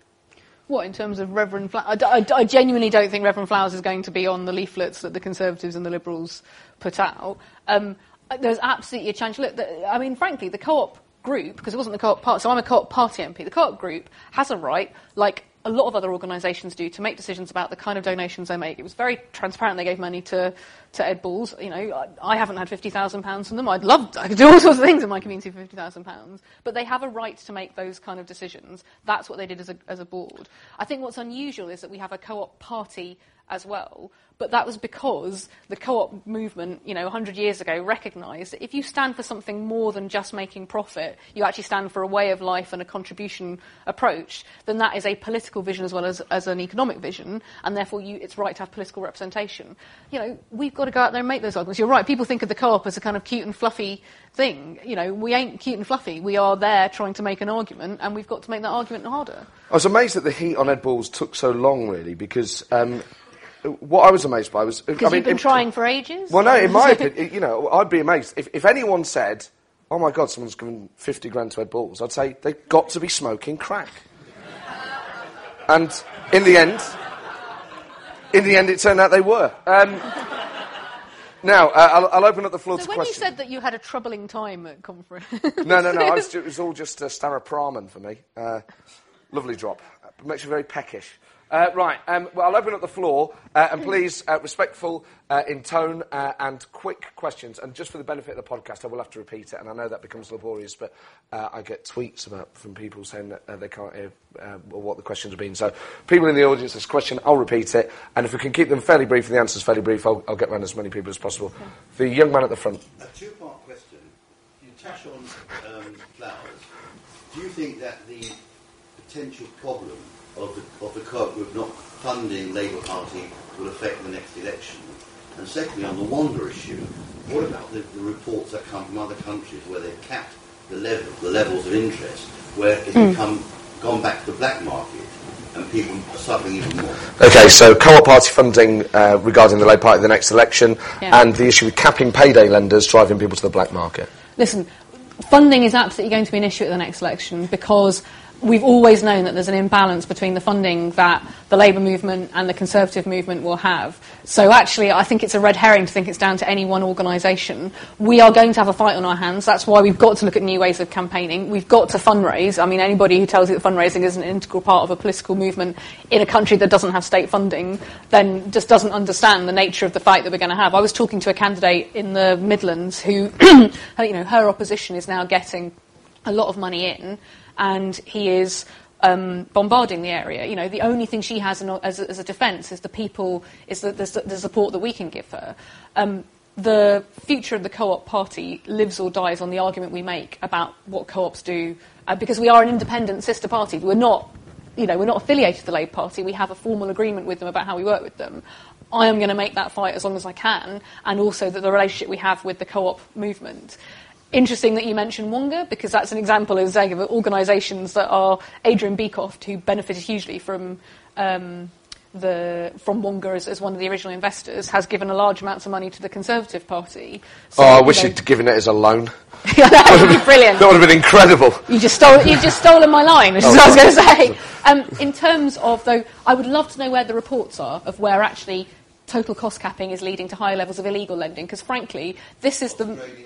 No, it's simply not. It's simply not. And it's absolutely the argument being made by the legal loan shark industry. It's a bit like the myths that were put about the minimum wage, that somehow if you brought a minimum wage, there would be an increase in unemployment, when the reverse is true.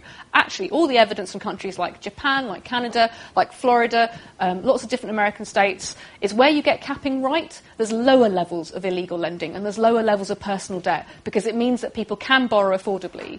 80% of these loans are for basics, right? This is people borrowing to put food on their table, put a roof above their head, put petrol in their car to get to work. They need to have access to this kind of credit. The question is, do we let them have access to a kind of credit that in of itself promotes debt? Because debt is what pushes you into that default market where they make their profits. Or do we say we need to change the behaviours of these companies? That's what total cost cap does. And actually, the more the industry argues that it will push people into the hands of illegal lenders, the more we have to say the consequences of doing nothing, which this government has done for 3 years so far, is 5 million people borrowing in this way now. So that's, the numbers of people now going into citizens' advice bureaus desperately in debt and disproportionately in debt because they've got payday loans is horrific. There is a consequence to doing nothing, and there's a consequence to getting it right. What we've got to do is get this government to get it right. But it is like turkeys arguing that Christmas is overrated when the industry says, you'll go to illegal lenders. If that was the case, then why are all these companies expanding into jurisdictions that already have caps? Wonga is moving into America, is moving into African countries that have caps. So if caps were really damaging to the industry, they wouldn't be doing that. It's just hokum. It's the gentleman at the back. Speaking on the payday lending, I think we alluded to earlier with Medibank having a good conference on the energy bills. Yeah. Labour seems to identify problems. Sorry, this is a bit of a rip-off of Philip Collins last week in Newsnight, but I've never had one solution yet how you're going to run a country with less money. It's identifying issues that people are feeling, but ultimately, if you get back into power, you're going to have to run the country with less money. How are you supposed to looking to do that? So the Labour Party at the moment is identifying problems. We're not hearing a great deal about policy. How does Labour run a country where there isn't enough public cash? Sure. Well, I actually think it is possible to get better outcomes with less money. But it does mean thinking more clearly about what we want to try and do. Great example for this, for me, is in health. Right? I held a meeting 4 weeks ago where I finally managed to get my local hospital, the clinical commissioning group, which is the new doctors' organisation, social care from the local council, mental health round the table, to talk about the fact that we have a higher than average number of people sat in our hospital who are medically fit to go home, but they're sat in hospital because we don't have a discharge programme for them. We don't have a way of getting them out back to their homes. Now, that isn't just hugely expensive. That's 15 grand a day for those people who don't need any medical treatment to be sat in hospital. That's elderly people sat in hospital beds when they just want to go home. They just want to be with their families. They don't want to be there. that we haven't got right, the way in which we integrate care, because, and now with the new forms of NHS, it's actually harder, because getting those 4 organisations around the table was really, really difficult. I brought in social sheltered housing into that conversation, and I was there ending up being the patient voice, because none of those people have any connection with any of they have no formal obligations on them, is insane to me. The future of our healthcare service is absolutely the stuff that Liz Kendall and Andy Burnham are doing around integrated care, because that doesn't just save you money. It's a hell of a lot cheaper if you treat people at home. It's also just more dignified. I mean, you don't want to have to keep going back into hospital. That's hugely expensive and hugely demeaning. You want to have a good way of integrating care. So I absolutely believe that the idea that it's about the money is it's the most expensive mistake of all, and that's the mistake this government has made. They're spending more now. They're borrowing more now than we would have done. They're spending more on welfare than we now than they were in 2010. Because they spend all their time worrying about how to scrape a couple of pounds off what they pay for young unemployed people. They're missing the bigger fact that youth unemployment costs us £28 billion a year. That bringing in things like the work contract and the jobs fund, it just doesn't work in comparison to things like the Future Jobs Fund. So actually, there are better ways, if we're prepared to be radical about how we reorganise things, to get outcomes and to save money. And, we on the left, the biggest problem with all of this is people being pessimistic that is possible.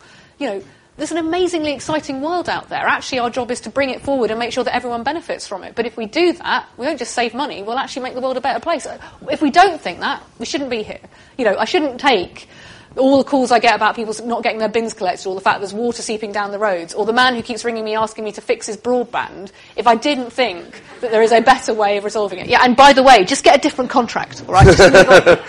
You've got to believe that, otherwise there's just no point in doing it. But overall, sort of strategically, that's sort of one example in the NHS.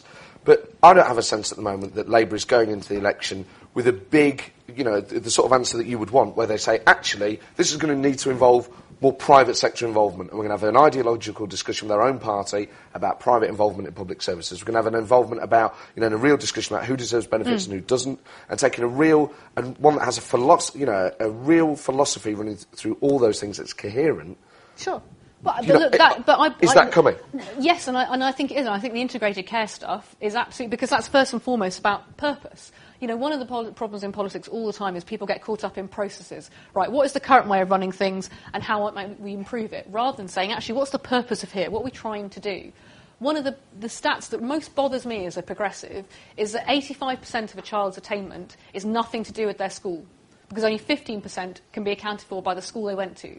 So if we let ourselves get hung up on a debate purely about the structures of schools rather than thinking about the standard of education and the kind of communities we're creating and the kind of aspirations we're building for our kids, we miss out on the 85% that we also need to address for their lives. And actually, those debates are happening. Yeah. That is a one-nation argument, because it's saying that for some kids, the other 85% is managed by somebody else. But actually, if we don't get the 85% right for everyone, they haven't got a chance. Is that on average? Because I prefer David Cameron to sort of the other leaders, but I would suggest that his schooling had more than 15% to do with. Well, sorry. You don't think David Cameron's you don't think David Cameron's background, the other 85%, the parents, the community he lived in, the network, that was nothing. No, but I think Eton was instrumental, wasn't it? But that's my point. But how did he get to Eton? Well, the connection, all those the other bit of his life. You're saying it's just enough to send every kid to Eton? No. That would be the end point of your argument. I'm a big supporter of free schools and academies, but I think I just wanted to know whether that was an average, because it feels to me that certainly people like David Cameron and George Osborne, even though I agree with some what they do, are people that Niall Bevan would say have been educated beyond their intelligence. Right, but you really think that up until they went to school, so their family background had nothing to do with their ability to go to that school? No, absolutely not. No, it's fundamental to it. The magic fairy paid their school fees. No, but is that figure on average? Is that and that includes state and private? Well, it's a Joseph Rowntree Foundation study about educational attainment and how much of it you can actually account for in terms of schools and how much you can account for in terms of other factors in a child's life. It's fascinating. Okay, yes, the hand over there. What's your name? I have a stupid question. Whether you consider yourself a career politician or not, do you feel that one of the positive points of career politicians, and secondly, on a slightly lighter note maybe, do you think Ed Miliband would be more electable if he wore blue shiny trousers more often? Okay, so are you a career politician? Are career politicians a good thing? So got Kwanzaa. And would Ed Miliband be more popular if he wore blue shiny trousers? Blue shiny trousers. Are you making a comment about the fact I'm wearing a vinyl skirt, sir? I think if he wore a skirt, really? he would. Really? Sorry, you're actually making a comment on what I'm wearing and suggesting that this is an electoral thing. No, when men go into politics, they're all very grey. Maybe they do little. Maybe they should be more outgoing, more. Did you organise for somebody to be in the audience to make you look more progressive on women's issues? Absolutely, absolutely not. And I'm horrified that he's opened his mouth. No, but I mean, playing devil's advocate here. I mean, he's got a point, hasn't he? In that Ed Miliband dresses a certain way, and the professional political class dressed in a certain way, and actually, people were more expressive in the way that they dressed. People might be more attracted to them politically. Really, Matt? Men or women. You really want to go there on this, do you? Oh, no. I'm just. Well, it was his question, so I'm just playing devil's advocate with it. I don't necessarily think that what he's saying is sexist. What I think he's saying is we have, a political class that dresses and behaves in a certain way that is off-putting. He's making a comment about the fact that I've got a blue... No, he is. No, he did. He said... That's just... he said a blue shiny, that's what I was picking up on, right. In other words, it doesn't matter whether George Osborne or Ed Miliband, they're all prepared to go out and present themselves in a more open way. Right, that's different from whether they're wearing blue shiny things. Would Ed Miliband be more electable if he went out and was more expressive and maybe more honest? And wore clothes that sort of... I mean, the problem is with Ed Miliband, he does wear clothes that reflect his personality. Well, look, having spent like the last 6 weeks watching The X Factor, seeing men wearing like braces and socks and slippers and shorts and cravats and big fluffy hair, men's fashion just completely blows me. Would you like to see that in Parliament? I wouldn't like to see that at all. I looked at, there was a man on he was wearing like a silver rucksack, like a French exchange student on the other night, and but on stage and dancing in it. I just couldn't get it at all. I'm too old for this stuff. Like, I would ban skinny jeans on men. There's no man it looks good on. Yeah, I mean, some people. I mean, I agree that some people would say that's sexist. Why is it sexist to say that it doesn't look good? Well, but you're sort of insinuating the gentleman over there was sexist for picking up on what you were wearing, but when you attack men's clothing, that's a double standard, isn't it? I'm saying, no, two different things. I thought, and in fact, what I heard of that gentleman's question was that he thought that what a politician would wear would be designed to be appealing in that sense, right? Which is different from... Look, Ed Miliband should wear what he feels comfortable in. Like, I feel like most people in general in life. I find it hilarious in Parliament. There are all sorts of rules about what men can wear. There are no rules about what women can wear. So at one point, one male MP tried to get a debate going about whether women should be allowed to wear jeans in the chamber, because somebody was wearing jeans, like a woman MP was wearing dark denim, perfectly smart, wearing jeans in the chamber. And actually they ended up having a discussion about this, and you kind of think that's where it becomes a weird place, where people, if they were watching, would just think, sorry, what are you doing? That there aren't enough women for people to even have the conversation about what is the appropriate wear. So there are long rules about men must wear a tie, they must wear a suit. It's not like he can turn up in his Converse and jeans, because that's what the rules say. Speaks volumes to the fact that Parliament is just not used to women. It's really noticeable to me as a woman in Parliament. Every single time we get a new set of police, it's always the women MPs who get stopped and asked for their badges. It's never the men. Every single time you go through some of the doors that are for MPs only, it's always the women who get stopped and asked to show their protocol. And we all talked about it and said it's because the presumption is that you couldn't possibly be an MP walking in there. Do you think then Parliament and the people that police it are, in effect, institutionally sexist? No, I think that's what society is like, because actually that happens to you across the piece if you're a woman. People will judge you on what you wear. People will make presumptions about your hair colour. People will express surprise about things. I had a senior journalist write to me to congratulate me on the payday loan campaign for changing people's perceptions about what women MPs were capable of. And he meant it as a compliment. And just when you start to unpack that and think that about what he's actually saying about his own presumptions about women and what their role is, that isn't Parliament, that isn't politics, that is society. You know, only 20% of people in bylines in the media are women. It's unusual to find women on panel shows. It's unusual to find women in positions of leadership. I mean, there's no women in positions of leadership within the military. Sorry, they're too short. No. Or did you say Claire Short? You know, the reality is that.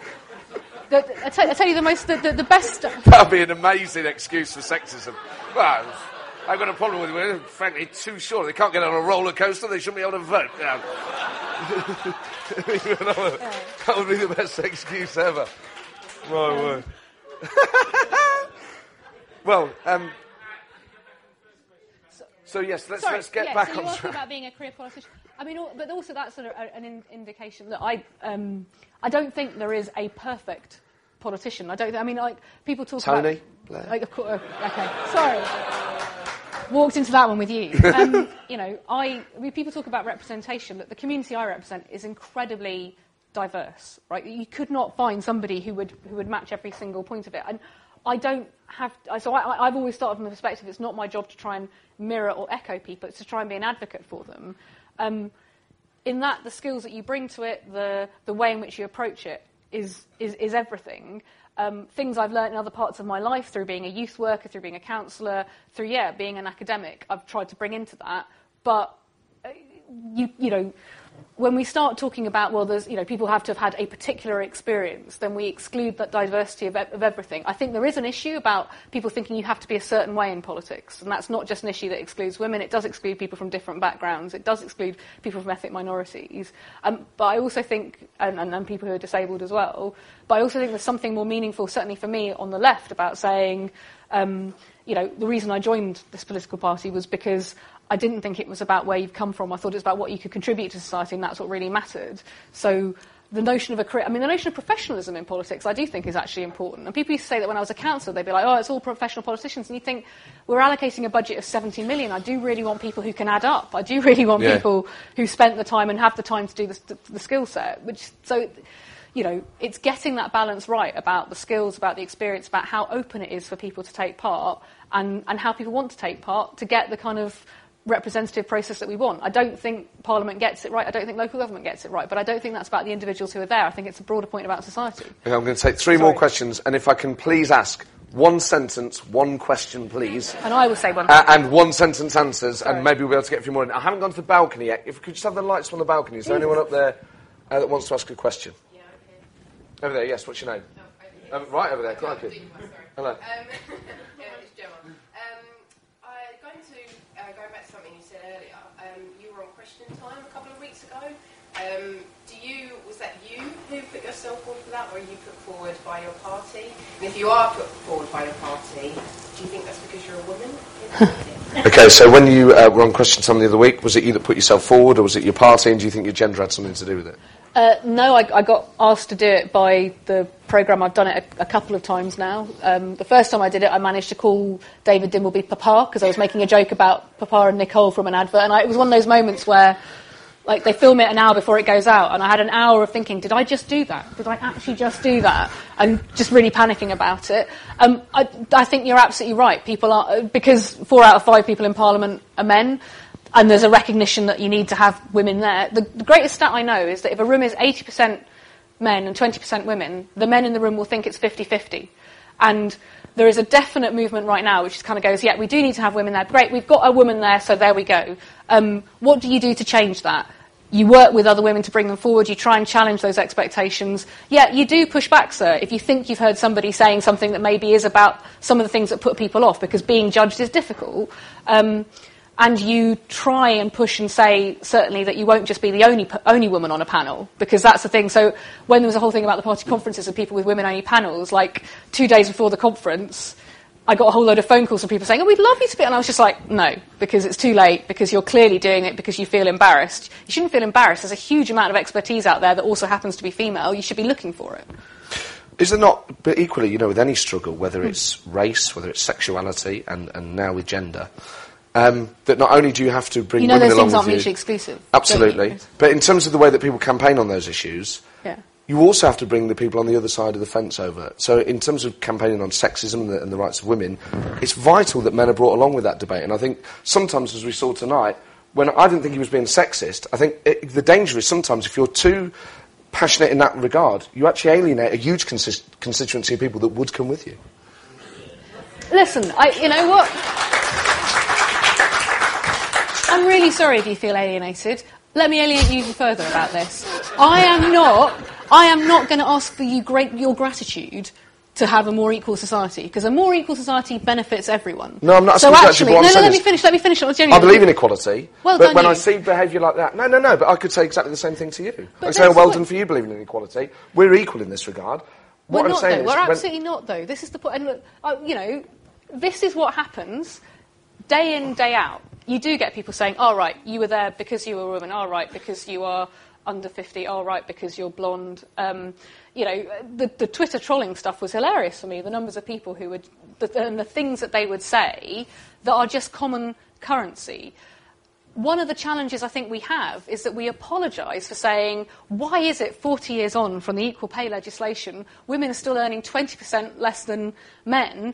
Oh dear, what? And we're like, hang on a minute, societies that are more equal do better economically, they do better socially. Like, it's for men to catch up with that challenge as far as I'm concerned. Absolutely, but you're grouping men together. There are plenty of men that agree with you, and I'm one of them, and I would say the vast majority of men in this room, if not every man, totally agrees with the equality of gender, of sexuality, of race, of class. But this is the thing, is that actually people don't necessarily see it. They don't necessarily see... I feel quite strongly that my father's generation is more alive to inequality than perhaps my partner's generation or my brother's generation, because they think that they're in a room that is 50-50.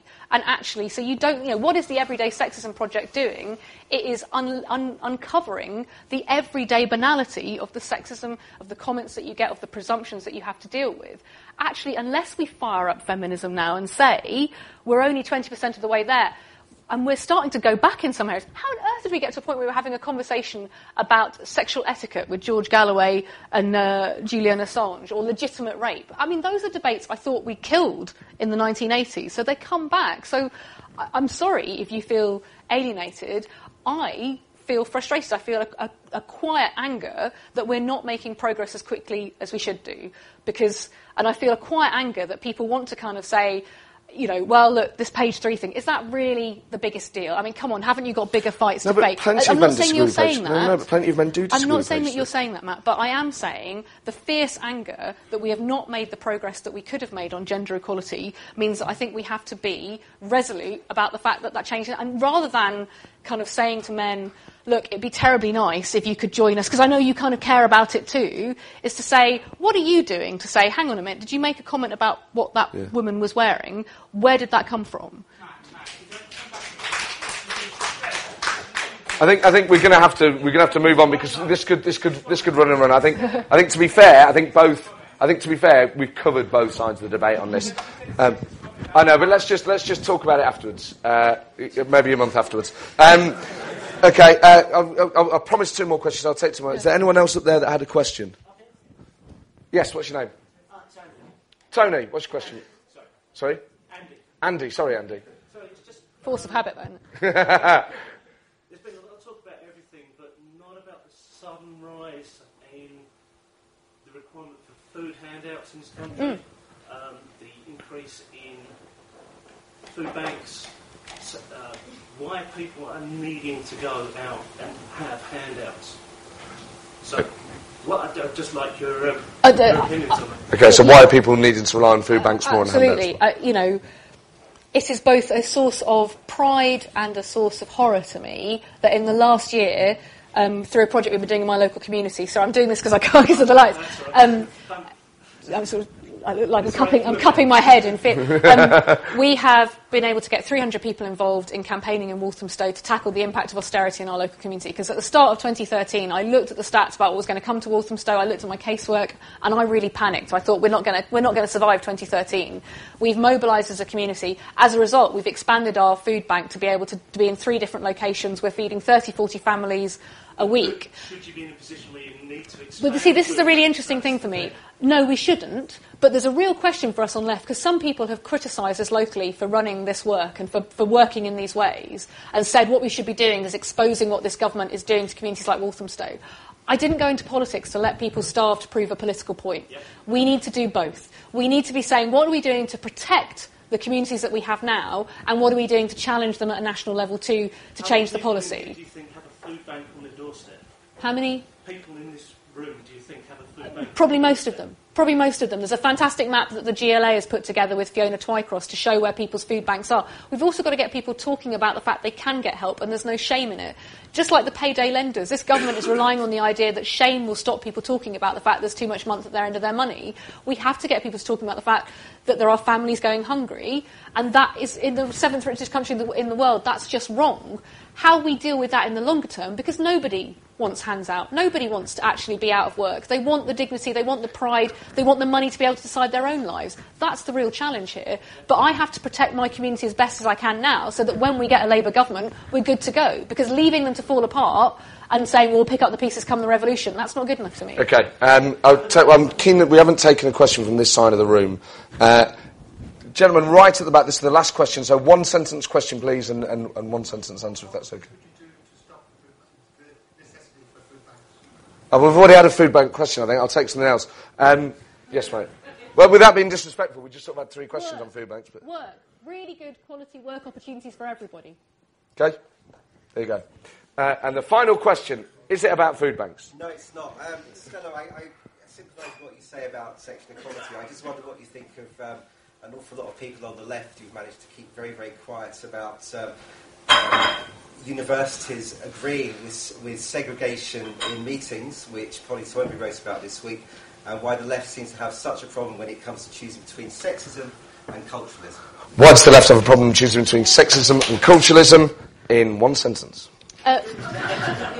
Because actually you have to look at the underpinning. So people have this debate about the burqa, don't they? And they say, oh, right, you know, this is about a religion. Well, but it's the same thing because it's about patriarchy. It's about how patriarchy expresses itself. And it's a bit like female genital mutilation for me, that we have to deal with the underlying cause of the segregation because actually it's a symptom of something else. So you don't have to be segregated by different religions. There isn't that requirement, except when you come to a religious institution because you're supposed to be thinking about God and no one else. But that people do is about the underlying patriarchy and inequality in that society. We have to tackle that. We have to get people to engage in that debate, because if we don't, then even if we deal with the symptom, something else will come along. So, just very quickly, would you ban the burqa? No, because we should ban the burqa. Absolutely, it's the most sexist. It's a coffin as an item of clothing. I actually can't understand why anyone on the progressive left is not against the burqa in all its forms ever. Because isn't the most progressive thing to let people wear what they want to wear? If you actually talk to people who wear the burqa and choose to wear the burqa, you want to deal with the cultural assumption that wearing a burqa is appropriate. You deal with the patriarchy. You don't blame the women themselves. You don't deny women their right to wear what they want to wear. Well, there we go. What a phenomenal evening, really. If women want to wear blue vinyl skirts and they want to wear burqas, a progressive society says that's their choice. Absolutely right. Well, we're going to have to. We really are going to have to. I mean, I went to the Cole Frotch George Grove site at the weekend, and that had absolutely nothing on this. Absolutely phenomenal. Stella, wow. What an incredible night. Started out really, of all the nights we've had here, I have to say it's been the most fascinating. It started out sort of jovial, and then these questions have had, without a doubt, I think the best debate we've had down here at all since the show started. So I can't thank you enough for coming. Thank you. And before we all depart, please, if you could show our appreciation for everyone else who works on the show, everyone at the St James's Theatre who makes it work, and everyone at Avalon who work very hard. And our next 2 shows, our Christmas special is in 2 weeks with David Davis, who stood against... Is he coming as Santa? I haven't asked him to come as Santa. If he comes of his own accord, that'd be amazing. David Davis, who stood against David Cameron, of course, in 2005 for the leadership of the Tory party. I was sat next to Andrew Mitchell the other day, helping him through with his Plebgate case, so still very much at the heart of things. It's David Davis on the 11th of December. In January the 29th, I'll be joined by Alan Johnson, the former Labour Home Secretary. So we've got some really big guests coming up. But before we all leave, I just want to say, tonight you've been a phenomenal crowd as well, and this has been close to the sort of atmosphere we're trying to create, that is respectful, for the most part, that is informed, but that is passionate as well, and I think that's something that is vital to keeping good political debate going. Before we go, I have to say, please give a massive, massive thank you to our phenomenal guest tonight, Stella Creasy. There you go, Stella Creasy, and really did divide opinion in that second half where she was asked about her, about whether Ed Miliband would be more popular if he wore blue, shiny trousers. I didn't think it was sexist at the time. It's something that I've ruminated on since. I think some of the audience agreed with Stella, some of them didn't, and I think as the second half went on, as happened with a lot of the shows actually, different sections of the audience sort of go with and then against each guest, but that was certainly the most polarised I'd seen the audience down at the St James Theatre. But it was a fascinating night, and certainly one of the most entertaining guests we've had at the political party. The next show is David Davis. That'll be out next week. An absolute corker again, and a very funny man, so you've got that to look forward to. In terms of the next live shows, Alan Johnson's my guest on Wednesday the 29th of January, the former Home Secretary, could have been leader of the Labour Party. Should have been deputy leader, of course, lost out narrowly to Harriet Harman in 2007, but an all-round good bloke, well-liked, very funny, and I'm sure gives a great insight into his career and the future of the Labour Party. We're just sorting out the guest for February, and then the guest at the end of March is Alistair Campbell, so that's something to look forward to as well.